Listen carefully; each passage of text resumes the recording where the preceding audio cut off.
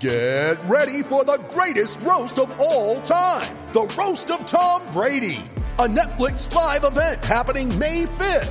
Hosted by Kevin Hart, the 7-time world champion gets his cleats held to the fire by famous friends and frenemies on an unforgettable night where everything is fair game.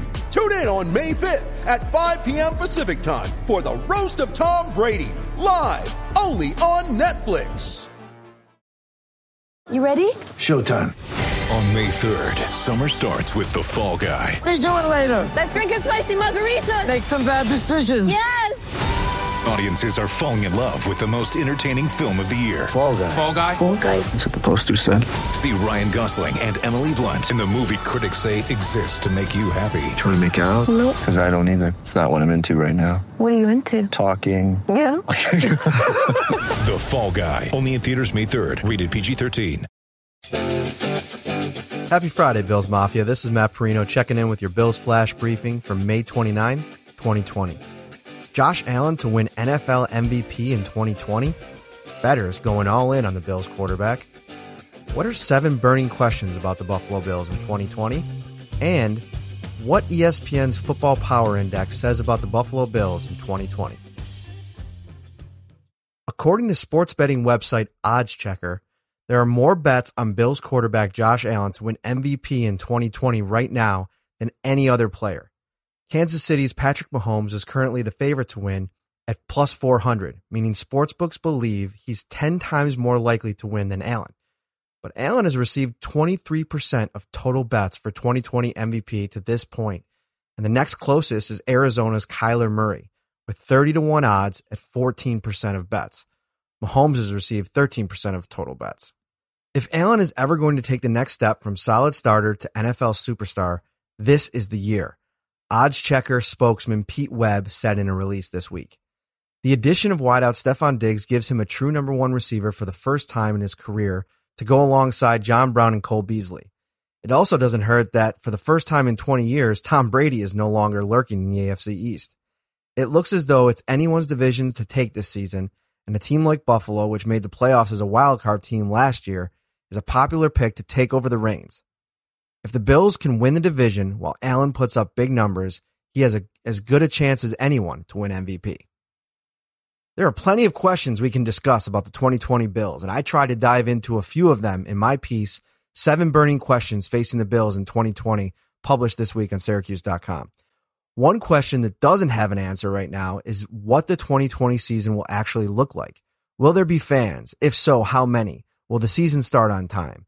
Teams could begin re-entering facilities next week, but the NFL Players Association announced this week that no firm plans have been agreed upon. So as we continue to wait and see, I decided to tackle some football questions. Does Josh Allen have enough on offense to eliminate excuses in 2020? Could the Bills bring in any other players before the start of training camp? How about the improvement expectations for the offense? Here's a short excerpt from the piece. The Bills were the only playoff team to finish outside the top 15 in scoring in 2019. Buffalo finished 23rd in the NFL with 19.6 points per game, and it's an area that has to be better in 2020. Buffalo coach Sean McDermott has said numerous times this offseason. I know you've got to score points in this league to win games, McDermott said. And I think to have a balanced football team, we need to score points, and that's been an emphasis and a theme that we've talked about since the end of last year. I'm encouraged by what we've added personnel-wise to help us in that category, as well as the work that our offensive staff has done this offseason. The top 10 scoring offenses in the league put up at least 25 points a game, and that has to be where expectations land for the Bills this season. A 5-point-a-game spike is significant, but the improved Bills offense isn't the only reason I'm making this prediction.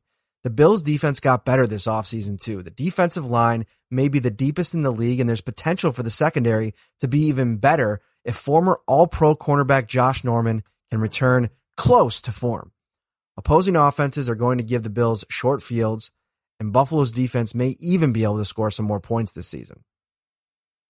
ESPN's Power Football Index, a prediction model that the site uses to project team records, playoff odds, and more, came out this week, and the Bills were barely predicted as AFC East favorites.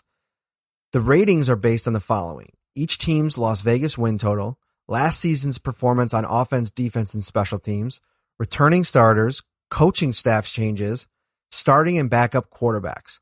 Using that criteria, here's what ESPN's Power Football Index says about the Bills in 2020. Buffalo has a 41% chance to win the division, while the Patriots are all the way down at 40.9%. This division is a toss-up for the first time since we discovered fire. The Bills rank one spot behind the Patriots in FPI's rankings, but have a slightly easier schedule. For their non-common opponents, the Patriots play the Ravens and the Houston Texans, while the Bills play the Steelers and the Tennessee Titans. ESPN's Football Power Index projected the Bills' win total at 8.6 and gave the team a 60% chance of making the playoffs this season. That's it for this week's Bills Flash Briefing. Thank you, as always, for listening. Enjoy your weekend, and as always, keep it locked on to Syracuse.com and NYUp.com for all your Bills content.